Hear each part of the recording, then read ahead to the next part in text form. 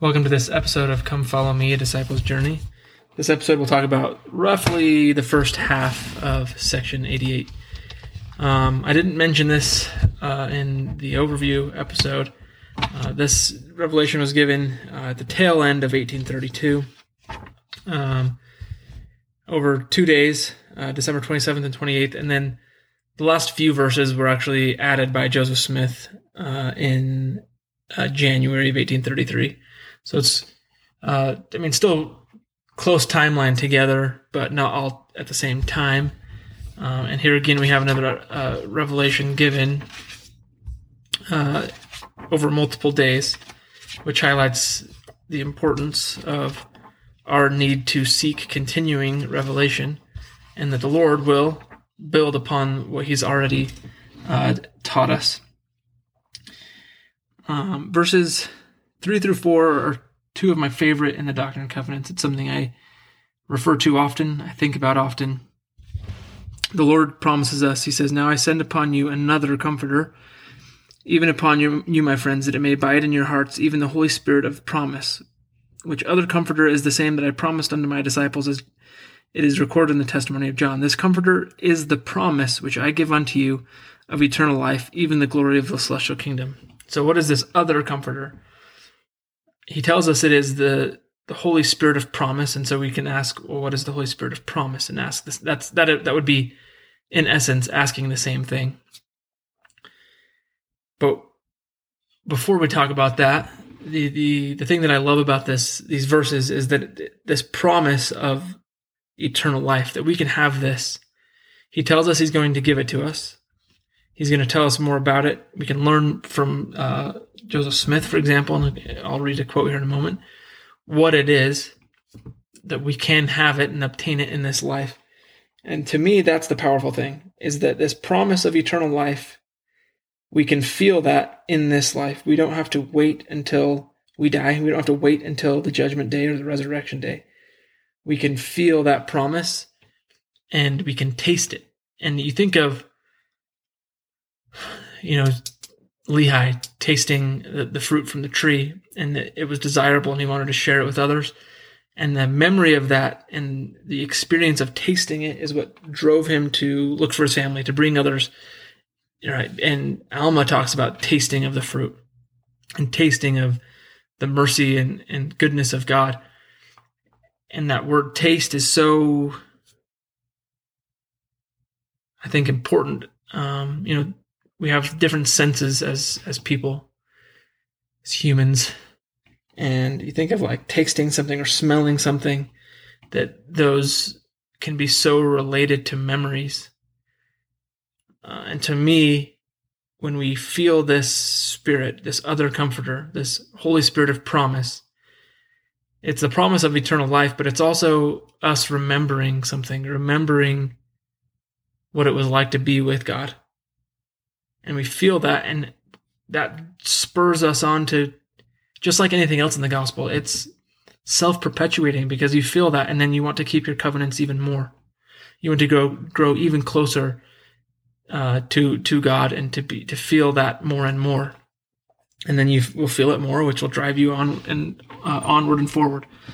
Joseph Smith explained this other Comforter by saying, "There are two Comforters spoken of. One is the Holy Ghost, the same given on the day of Pentecost, and all the saints receive after faith, repentance, and baptism. The other Comforter spoken of is a subject of great interest and perhaps understood by few of this generation. After a person has faith in Christ, repents of his sins, and is baptized for the remission of his sins, and receives the Holy Ghost, which is the first Comforter, then let him continue to humble himself before God, hungering and thirsting after righteousness, and living by every word of God. And the Lord will soon say unto him, Son, thou shalt be exalted. When the Lord has thoroughly proved him, and finds that this man is determined to serve him at all hazards, then the man will find his calling and election made sure. Then it will be his privilege to receive the other Comforter which the Lord has promised the saints, as recorded in the testimony of St. John." So it's as we make covenants, but then importantly, it's as we keep them, and as we prove that we will keep them, at the words that Joseph used were at all hazards. So no matter what, come what may, and we'll love it. Come what may, and we'll keep our covenants and be faithful and obedient. Well, then we'll receive this. As we make and keep sacred covenants through ordinances, we can receive this Holy Spirit of promise, this second comforter. And in fact, for our covenants and the ordinances that we undertake to be in effect and full force, they need to be sealed by this Holy Spirit of promise. Section 132, for example, is one section that teaches us that it, in talking about the sealing ordinance specifically, but it applies to all ordinances, that has to have this seal of approval from the Holy Spirit of promise. And as that happens, and when does that happen? Not when we make the covenant. It's when we make it and keep it repeatedly over and over through time. Then we can feel that, and we can have that taste, that glimpse into the eternities. And to me, if that was all that this section had, was this promise, was those verses about this and about keeping our covenants and what that can amount to in terms of receiving this second comforter, then this section would be worthy of the name, the olive leaf. This olive leaf plucked from heaven and given to us, because the peace that can bring, and the confidence and power from that knowledge. So verses 6 through 13, the Lord discusses the light of Christ. Just a side note, I won't get too much into some of the things because in a couple weeks when we discuss section 93, we'll talk more about the light of Christ. But Joseph Fielding Smith said, the light of Christ is not a personage, it has no body. It is the light by which the worlds are controlled. It fills the immensity of space and emanates from God. It is the light of the sun and all other bodies. It is the light which gives life to vegetation. It quickens the understanding of men and has these various functions. It is the light which is in all things. It giveth life to all things. It is the law by which all things are governed, even the power of God who sitteth upon the throne, who is in the bosom of eternity, who is in the midst of all things. The Lord has given to every man that cometh into the world the guidance of the light of truth, or the Spirit of Jesus Christ. And if a man will hearken to this Spirit, he will be led to truth and recognize it and accept it. If they refuse to come unto him, then he calls them wicked, and they are under the bondage of sin. It seems to me that when a person declares that he is satisfied with his religion and therefore does not care to investigate, it is evidence that he has not hearkened to the light of truth which was given him. Else he would not have been satisfied with the false religion which he has, and would be seeking the truth. So the light of Christ drives us to find truth, and it governs all things. It's this, it is truth itself. It is spirit. Anyway, I told you I wasn't going to get into too much of this. We'll talk more about it in section 93, but what's important to know for now in this discussion is that it is not a personage, but that it is a power that is in the universe and in the world and are in all of God's creations, that all men are given a portion of the light of Christ to help us from the beginning when we're born. Now, if we heed that light, we're given greater light. If we don't heed it, it can be extinguished in us and make it more difficult to discern truth from error. And that's I think one of its main points and purposes in the way that we use it here on earth, is to help us discern between truth and falsehoods. So as I go through my notes, as we move through this section, this is, and stop me if you've heard me say this before, it's an intimidating section to go through. It's very long. It's very doctrinally heavy. There's a lot. I mean, we just had this brief discussion on the light of Christ. There's way more to that. The second comforter and the Holy Spirit of promise, way more to that. And so I will do my best to just share a few of the things. Just know that if you take the time this week, one of the studies that I use, one of the study help guides that I use, typically is going to be like 2 or 3 pages per section. It's 10 for this section. Another study guide that I help usually has like a chapter dedicated to 3 to 5 sections of the Doctrine and Covenants. Well, this week's study has 2 entire chapters dedicated to it. And so, based on what you're willing to put in this week, you will get out. There is truth to be had and knowledge to gain as you study this week. But you don't need to get it all. You don't have to get it all right now. As you study and pray and ponder for you, the olive leaf will be given to you for the peace that you need right now. And that's always this fine line that I have to try to balance for myself and play here in doing this podcast and discussing this is I want to share all these things that I learned. There's so many things. But it's what's relevant right now? What's relevant? What do I think will have an impact for you as the listener, whoever and wherever you may be? So I'm going to jump ahead to verse 22. But just know that there's things in between verses 6 through 13, the light of Christ, and verse 22 that I have notes on, and that's going to happen. Verse 22 says, "For he who is not able to abide the law of the celestial kingdom cannot abide a celestial glory." We live the celestial law because it will prepare us for the celestial glory. When we're resurrected, we won't be surprised because it will be familiar. We'll be resurrected in a celestial body because we lived the celestial law.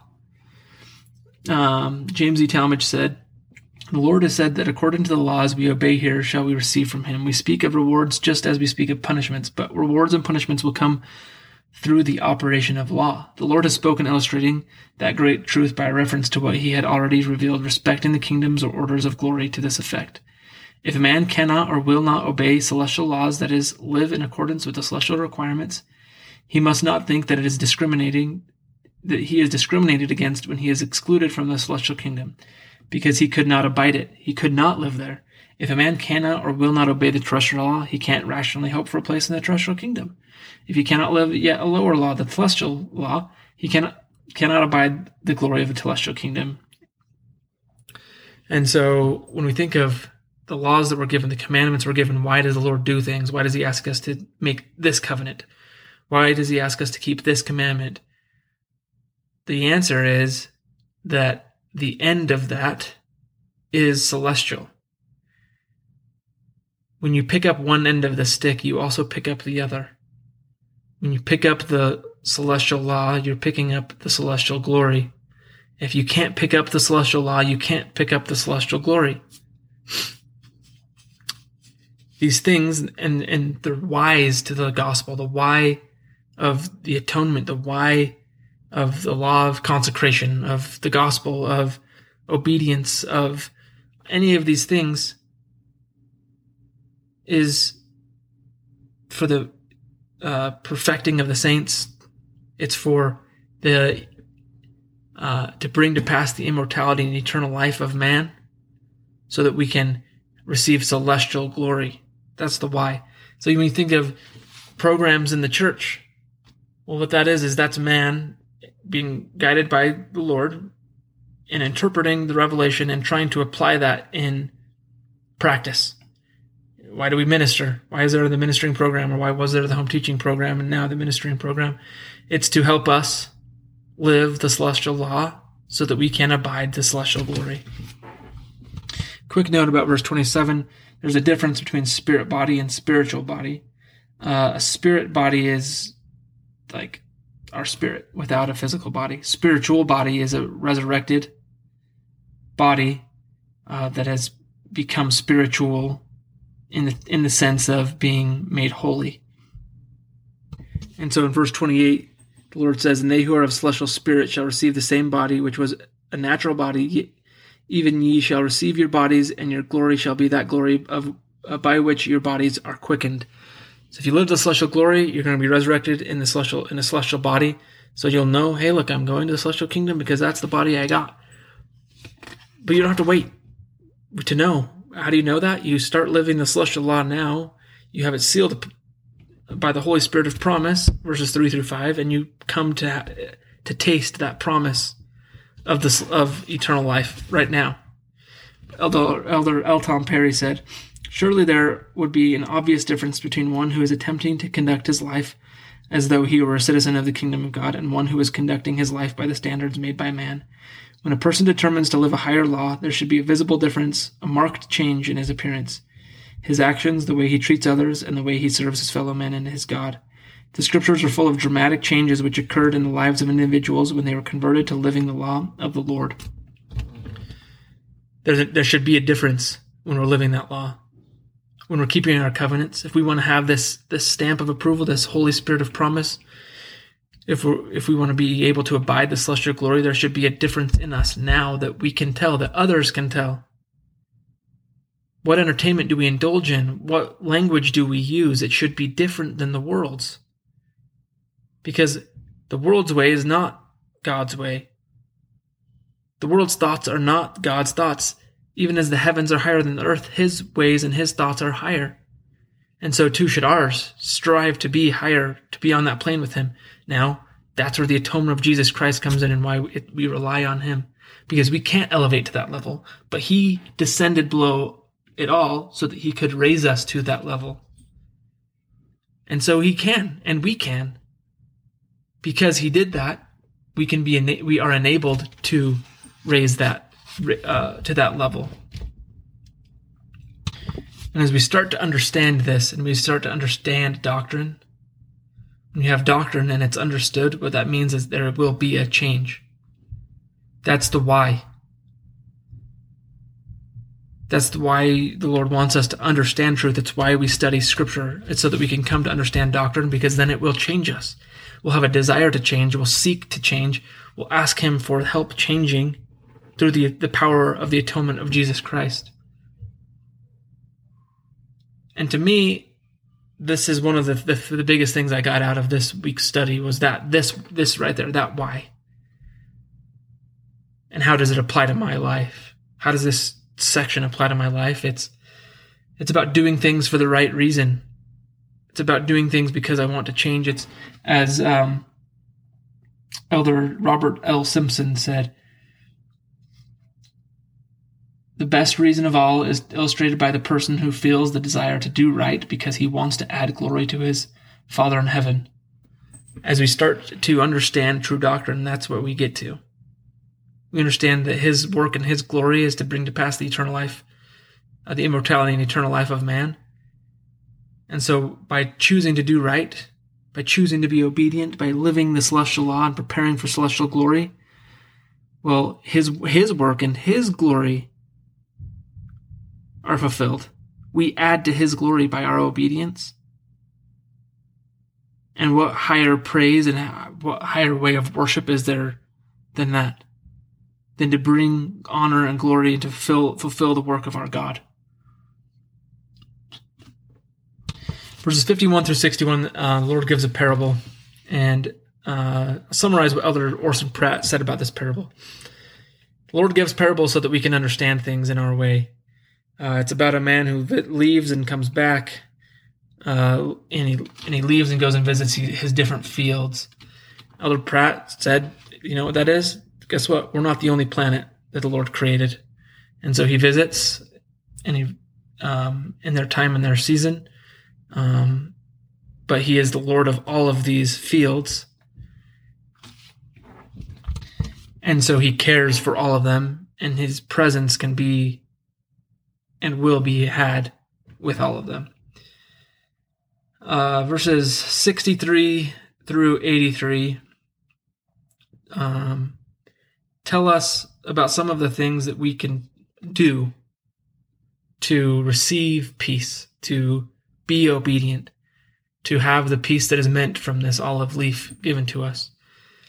We'll finish up this episode by just going to verse 73, and then we'll pick up from there in the next episode. But just know that sections 63 through 83 contain quite a few actions that we can take. And this isn't the only place that there are specific actions in this section, but there are quite a few kind of consolidated into those verses. Verses 62 through 65 talk about prayer and what and proper prayer, really, and pleading and asking what is right, but asking, seeking, knocking. And here again, the Lord tells us you can have this Holy Spirit of promise. He starts off with that will give you the promise of eternal life. I'm going to give you that. You're going to live these laws, and you're going to prepare you to receive the celestial glory by living the celestial law. What is that going to prepare you for?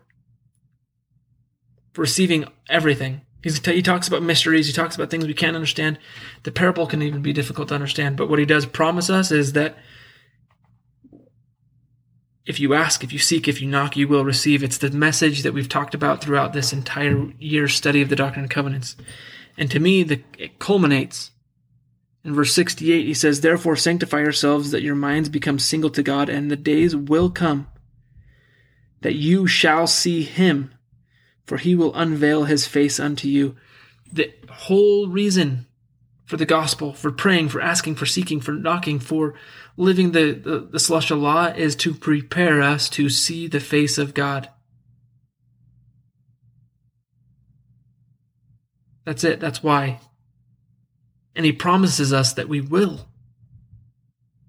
That is the end of it. That's the point of it. That's the point of the atonement of Christ. That's why he came and suffered. That's why he died. It's why he was resurrected. And he promises us that here in section 88, verse 68. And as we draw near unto him, we pray and we seek and we ask in the right ways. There are many who call upon the Lord only because they need it in desperation. But prayer is for us to draw near to him so that we can be prepared to see his face. He doesn't want us to look at what we say or how often we say or how eloquent our prayer is, how long they are, if they're rhyming and poetic, if we have a sweet voice when we pray or the logic that we're praying with. No, what he wants is for us to connect with him. That's the purpose of prayer. Because it is what? It's an outgrowth of the purpose of everything. It's to prepare us to meet him, to see him. And he says, "If your eye be single to my glory, your whole bodies shall be filled with light." There's this light again. If we're looking at him now in this life, right now, if our goal and our whole eye be single, as he says, then we'll be filled with light right now, and that light is truth, it is understanding. And if we're filled with light now, if our bodies are full of light, then when the time comes, our bodies will be turned to that light. They will be raised in celestial glory. But it's now. It's about connecting with God now. It's about preparing now and living the celestial law. That's what this section to me is about. And it's about the promises that come from doing that. And that's why it is an olive leaf. Here's the promise right here for you. Here's what I have in store for you, eternal life, and there is no greater gift. Section 14 of the Doctrine and Covenants tells us the greatest gift is eternal life. Section 88, he told Joseph Smith that back in section 14. Here in section 88, he says, here's my promise of that gift, and here's how you do it. Here's how you prepare. Here's why I'm going to ask you to do the things that I'm going to ask you to do. Because the end of it is you seeing me and being with me. And we'll talk more about this in the next episode, but you got to jump ahead to see this. Verse 107 tells us not only see him and be with him, and it says, "And then shall the angels be crowned with the glory of his might, and the saints shall be filled with his glory, and receive their inheritance and be made equal with him." That's the why. There you go. Be with him, see him, be like him. It's the why. He says, this is my promise to you, and here's what you're going to do to get it. Thanks for joining me in this episode. I hope you'll join me next episode as we continue verses in section 88. We'll pick up in verse 74 and go through the end of the section. Thank you, and enjoy.